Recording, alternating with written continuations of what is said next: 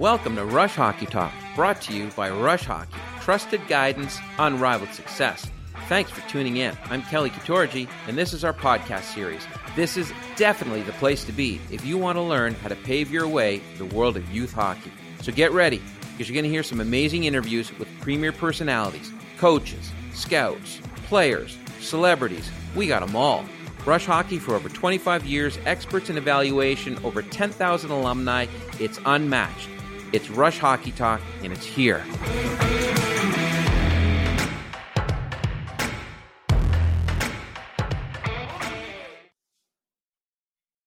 Here we are again, everyone. Thanks for joining us. This is Rush Hockey Talk. It's Kelly Katorji from Rush Hockey, along with Josh Pyro, and we're coming to you from downtown Toronto. We got another expert on the line today in our series of experts helping parents maneuver through this crazy process called youth hockey. And the expert we have today is a guy that Josh is very familiar with from days in Elmira College, NCAA Division III hockey. His name is Tim Crawley. Tim, thank you so much for helping us out. Yeah, thanks for having me, guys. I'm not sure if expert is probably the correct way to describe me, but certainly appreciate you guys having me on here, and hopefully you guys are trying to stay somewhat warm today. We're freezing our tails off, but that's okay. We got nice coats, and Josh is pretty good at handling the weather, being an ex-player. So that's all good news. Now, Tim, quickly, before I let you and Josh banter for a bit, give us a little bit about your history. College at Brockport, I believe, as a player, and you coached men's and women's hockey. Tell us a little bit about that.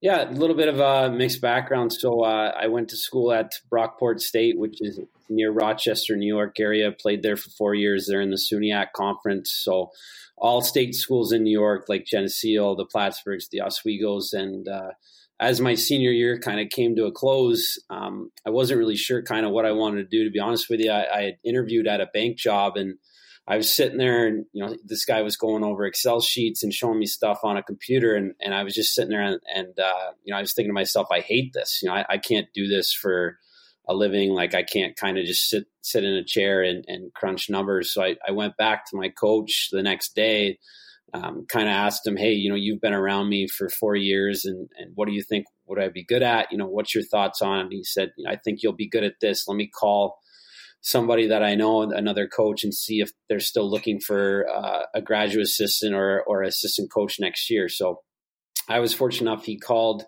funny enough, Aaron Saul, who I ended up working for a few years down the road, who was at Potsdam at that time, and asked if he was still looking for assistant coach. And he said he was. And the next week I was driving down there, and I sat through an interview and kind of, loved it right away. I mean, essentially we were just talking hockey for 6 hours, and it was something that I was obviously passionate about, playing the sport for so long. Was fortunate enough, once Aaron left for Elmira, which is alma mater, that summer, still was hired at Potsdam by Chris Bernard, who is from the same hometown as me. So I was there for 3 years.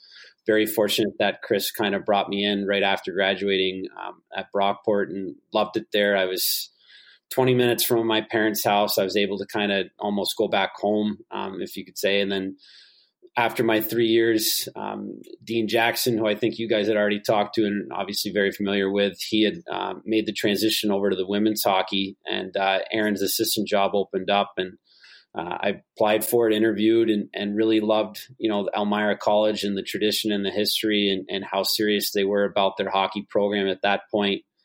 They'd gone to the NCAA tournament, I think it was 4 years in a row. And, Josh can kind of agree to this, at the NCAA level, you always want to make it to March. And as a player, I was never fortunate enough to get there. And when I was at Potsdam, never was as well. And just watching teams play in March and the excitement and, the fans in the arenas. And it was just something that I had always kind of thought about in the back of my mind. And that was something that we always wanted to pursue. So came to Elmira. I was on the men's side for 4 years with Aaron, and I was lucky enough for him to bring me here. And then Dean decided to move on, and a couple of things had happened here with the women's program, and the AD at the time, Pat Thompson, thought it would be a good fit for me just to take over interim wise for the remainder of the year, and just really fell in love with the quality of hockey, and it's exciting, and it was fun just how talented of a group we had. And a lot of that credit goes to Josh and Dean for bringing in those players, and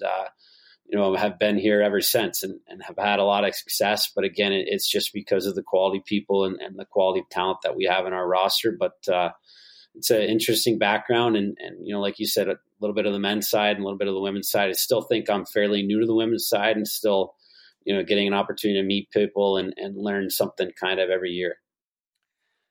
Yeah, Tim, I remember back when you were thinking about making the change to the women's side, and we talked extensively about it, and it was great for me in my experience when I decided to get into coaching women's hockey. And I think you've experienced a lot of the same feelings, and really appreciating what type of athletes these young women are. And it's kind of interesting. Your senior group right now are all the girls that I had recruited, and it must be a real pleasure as they're having a heck of a season. Maddie Evangelist, Maddie German, Katie Granado, who's having just a heck of a year, who's on pace probably to score about 35 goals right now. I think she's one or two in the country in scoring, former Chicago Mission player. But it's got to be a fun time right now, being ranked number one in the country in the U.S. College Hockey Online poll and the D3 poll. Tell us a little bit about your senior group. Yeah, I mean, like you kind of touched base on, it makes it easier for Mandy and myself just with how good that class is, especially on the women's side. In college hockey in general, you win with your upperclassmen, right? More oftentimes than not. And, if you just look at that class and the production that they've had their 4 years, if you look at it, we have 3 forwards that are capable of eclipsing 100 points. Granado's already at that point. And then if you look on the back end, you have Meg Leahy and Kristen Shivers, who's an All-American her freshman year, and has kind of really now settled into not just being an offensive defenseman, but a really good defenseman on both sides of the puck. And Shannon Sterinsky's another player for us she's incredible in big games. That's really when she shines for us. But we talked about it. It's when I was kind of considering making the switch over, and obviously the success that Dean had and how much he enjoyed it, and you too. It's it's a different game for sure. I think it's more pure of a game. There's not as much as the physical component. The neutral zone's a little bit more faster. There's more pace. There's more plays made. Certainly the speed component's a little bit different, but what I say all the time, and if you look back at our games against ranked opponents or even our national championship last year, it's incredible hockey still, right? Regardless if it's D1, D3, men's, women's. At the end of the day, hockey is hockey, and you kind of touched base on it. It makes it a lot more enjoyable when you have the talent that we have on our roster. Absolutely. And our topic today, we wanted to get more into talking about the tournament and the NCAA criteria and what it takes to, sort of the road to the Final Four, and, talking a little bit about that senior group. You're going to be relying on them. What does it take, to make the tournament? And if you could get into a little bit, the criteria and how it's set up now, and how does the selection process go to make the NCAA tournament? Now, that's an open-ended question. I'm still learning it right now with everything that's changed for us in the last 6 months. So, if you want to talk about us right now in general, and then I can talk maybe more with the broader picture. Right now our conference does not get an at-large bid for winning our conference. We're still in the 3-year phase. So next year will be the first year that our league champion will actually be an automatic qualifier. So for us, we talk to the group all the time. It's about your body of work.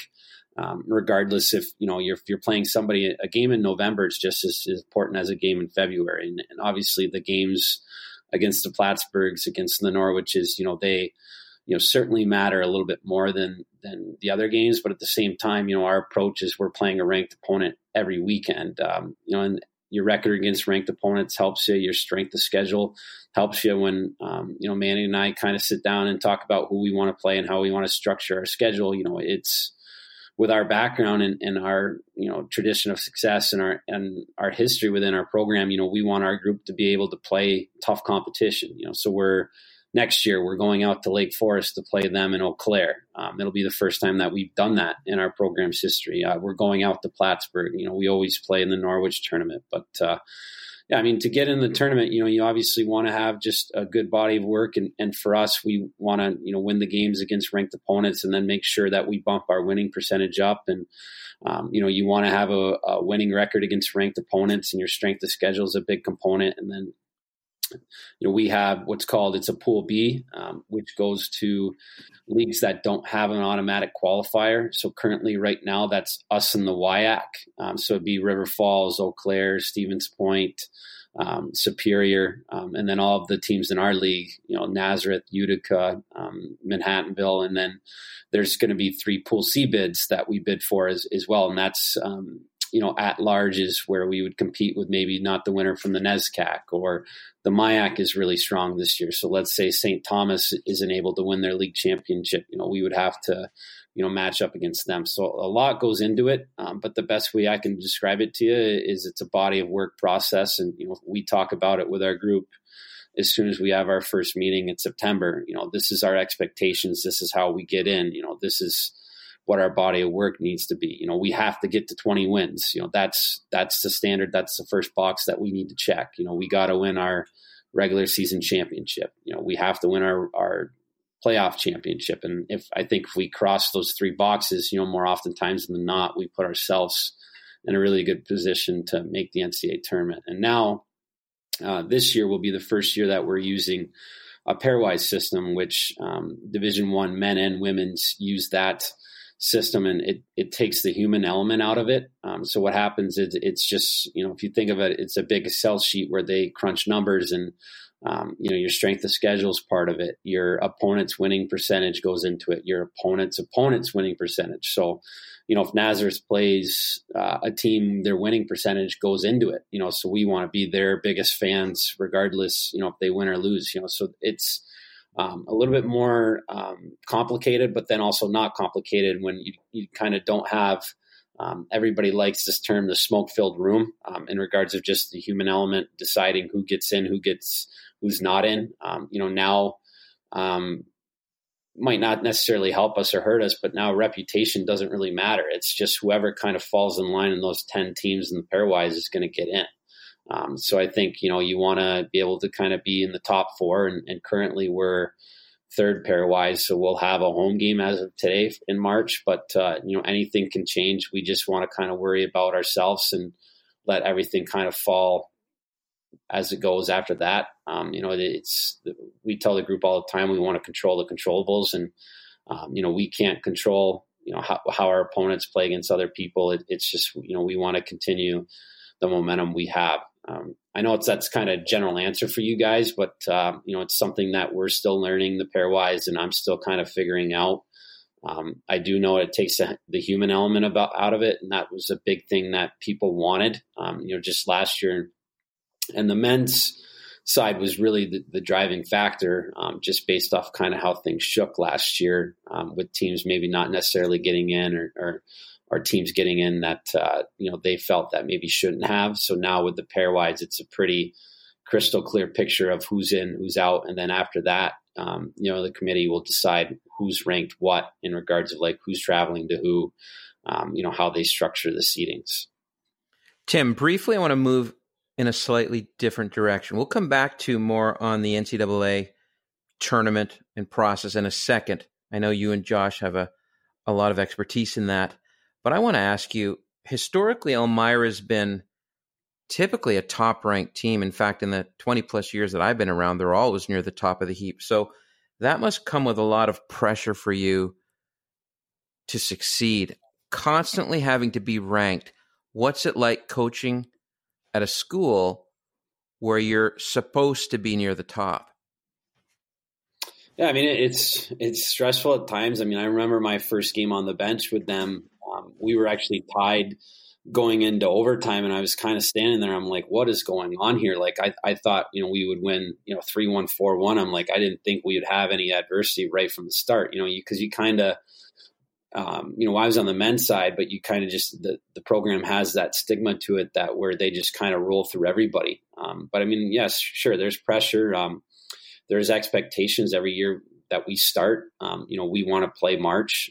This year we talk about the group, hey, if we're not playing March 16th, then, it's going to be a down year for us just based off our experience last year. So there's a lot of pressure that goes into it, but it's also kind of, and Josh can probably touch base on this, it's just what's expected. So you're almost kind of used to it, and, when you're recruiting kids, you tell them, hey, this is how it's going to go for us. This is our expectation, and this is what your commitment level needs to be. And this is our standard. And, you're going to be challenged. And, if, academics and hockey is not a priority for you, if you want to go to school where the social experience is a little bit more important than the other two, then usually we're not a good fit for them, because we want to compete for a national championship every year. And just getting there last year, I say all the time, it's almost like, and I'm sure Josh can kind of talk about this. You get it addicted to that feeling, like that rush. For me, it's, and our group, we got to get back there, and certainly there's a lot of pressure to that. I mean, you feel it in October.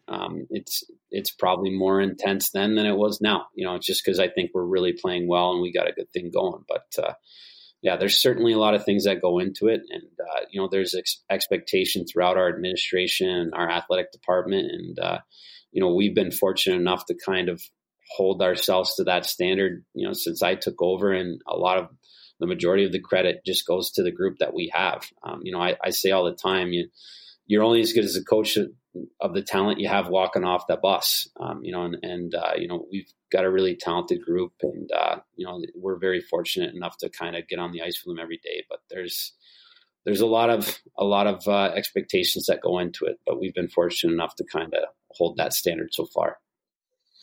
That's right, Tim. I remember having those same expectations and feeling that pressure when I was coaching there with Dean, and you've done one heck of a job since you stepped in. And it's just, it's been amazing to follow you as, we stay in close contact, and I follow along and watch the games on the internet, and you're doing a great job there. And it's great to see someone like you come in and take over and keep up with the success of the program.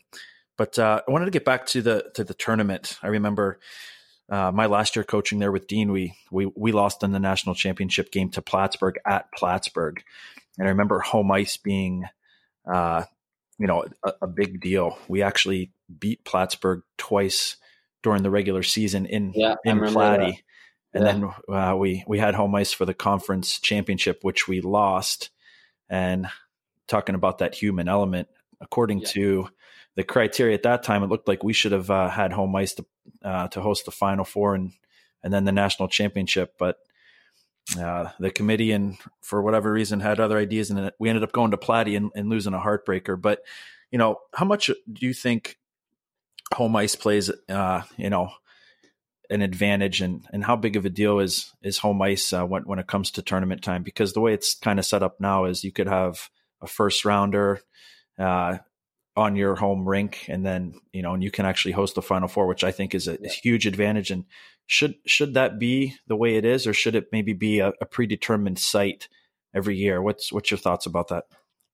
Yeah, I mean, that's a hot topic. I mean, I remember you guys going through that. I mean, we went through that last year, when they had Norwich seeded 1, Platte seeded 2, and us 3, when it was kind of, and talking to the committee, it was such a minimal difference between the 3 of us that, some had us first, some had, Platte first. It was just kind of Norwich, was able to kind of distance himself. I mean, at the end of the day, it was just a difference between them having 1 loss and more ties, and us having 1 more loss and less ties. I mean, that was really the difference between them having it and us not. It's such a huge, incredible advantage to host. The difference in just my 2 years doing it, when we went to Adrian compared to them coming to us, it's such a home ice advantage. I mean, we had 1,000 people here last March when we hosted an NCAA tournament game. I mean, you were here, Josh. The place was unbelievable. I mean, when we scored, you couldn't hear anything. And just for our group to have that experience, and for Adrian, that was the first time that they had been to our building, and for them to experience that, I mean, I think they were shook right to begin with. I mean, they were off their game. It was kind of a sloppy period. And then, as it progressed, I mean, I thought, we took over a little bit. And then, compared to us going to Adrian, they were confident. They were comfortable. They were home on Friday. They didn't have to travel on the bus. So I just think it's a huge advantage. And, going to Norwich, when we played Plattsburgh in the semifinals, I didn't think it was an advantage either way. We had our fans there, they had theirs. And the national championship game, I mean, there wasn't an open seat, and the place was so loud, probably the loudest place that I've ever coached or played at. When they scored in the second, and then even when they scored their game winner, I tried to take a timeout, and the group couldn't even hear me. That's how loud it was. I mean, it was fun for me. I've only talked to a couple of our group about it. To be honest with you, it's still kind of tough for me to talk about that game. I haven't watched that third period. I think it's better than a predetermined site. I don't know how many fans we would get for us at the women's level and being Division III. I mean, I don't know what the numbers are for D1 at the predetermined sites, but I know for our group, they can look back at it and say, hey, we played in front of 1,500 people, and the place was packed, and it was a fun experience. All the teams were there. We have the banquet. So it's a little bit different, but it's a huge advantage. It's a lot of fun. We want to be home again just so we can have that home ice advantage. And the Final Four right now, we're in the thick of it. I think we've put ourselves in a good spot. Certainly need a Western team to maybe drop one, potentially two, and then maybe the team up north that's white and red potentially just tie a game. That would be really crucial for us. But, whether it happens or not, I mean, again, we just got to worry about what we can control and then just let kind of the chips fall after that. Tim, that's amazing stuff and information. Really appreciate it. I know over here we're constantly asked about Division III hockey, and your perspective on it is really amazing. Thanks so much for giving us that insight. And we only have about a minute or so left. So in the next minute and a half, if you could tell us a little bit about the UCHC, the United Collegiate Hockey Conference, in which Elmira plays. Give us a little bit about your conference, teams, schools, geography, etc. Educate a little bit of the parents that we deal with, please. Yeah, absolutely. So the UCHC is a newer conference. It's all Pennsylvania schools and then Southern New York schools. So there's Nazareth, Utica, Chatham, Manhattanville, William Smith. So it's all private school education programs. It's a 2-year, this is year 2 going into our conference's background. Next year will be year 3. We're a very strong conference. I think the upper end of our conference is very strong teams, and the new program Nazareth coming in has helped our conference a lot. And certainly when you come and play in our conference, you're getting a good education first and foremost, and then getting a good hockey experience after that. Fairly new conference, much like some of the other conferences. The Plattsburghs are now kind of developing their own new conference as well. But private school education, and like I said, all Southern Tier New York and Pennsylvania schools. Well, thanks, Tim. We really appreciate your time and having you on today. I want to thank our listeners for tuning in. Timmy, we'll talk soon. Good luck the rest of the way. We'll be keeping tabs on you. Stay warm and good luck the rest of the season. Yeah, appreciate that, guys. Thanks for having me. We want to thank our listeners for tuning in to another episode of Rush Hockey Talk, the place to be to get informed about youth hockey. Rush Hockey Talk, trusted guidance, unrivaled success.